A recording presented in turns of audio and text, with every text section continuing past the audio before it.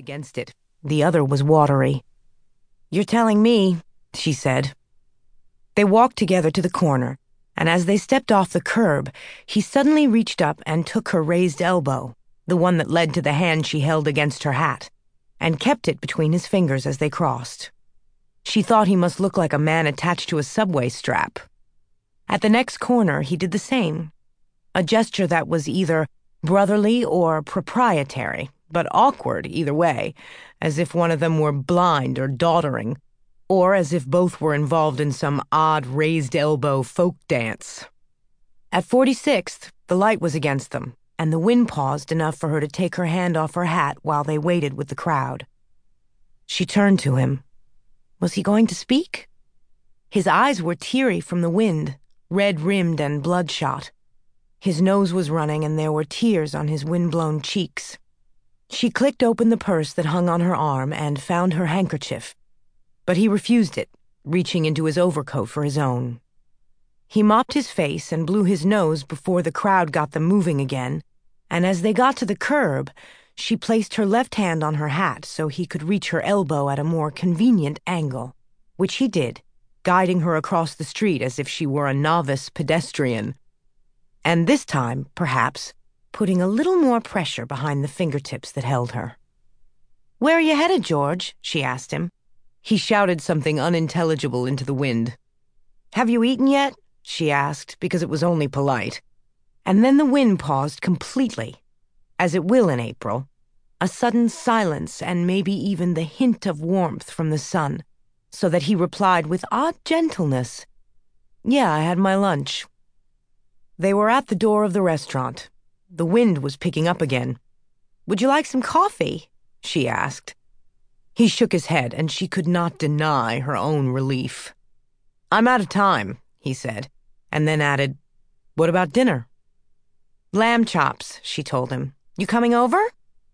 Anticipating already a stop at the butcher's to pick up 2 or 3 more. He shook his head. There was another tear streaming down his wind-blown cheek, and as he replied, she lifted the handkerchief in her hand and wiped it away, feeling the not unpleasant pull of his beard against the thin cotton. He said, what about us having dinner?"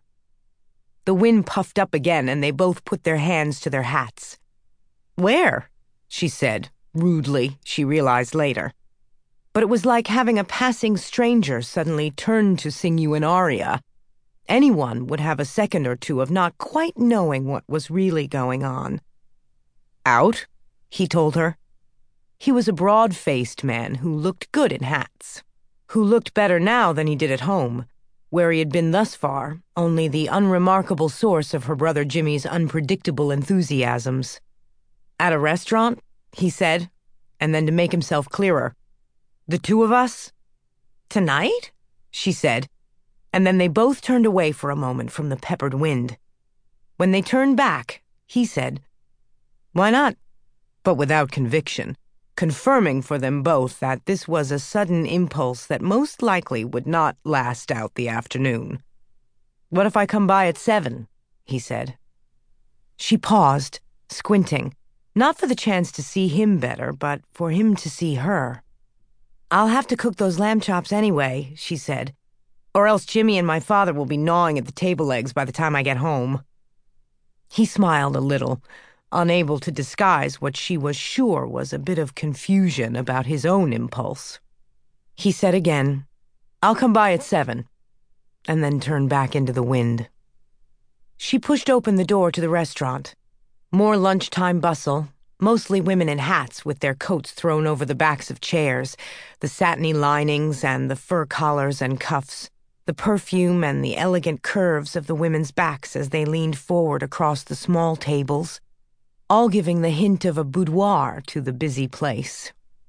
She found a seat at the counter, wiggled her way into it, saw the man beside her who was finishing a cigarette give her a quick up and down from over his shoulder, and then turned back to flick an ash onto the remains of his sandwich. She imagined returning his dismissive stare, and then maybe even letting her eyes linger distastefully on the crust of bread and the bitten dill pickle and the cigarette debris on his plate. She could slide the ashtray that was right there between them.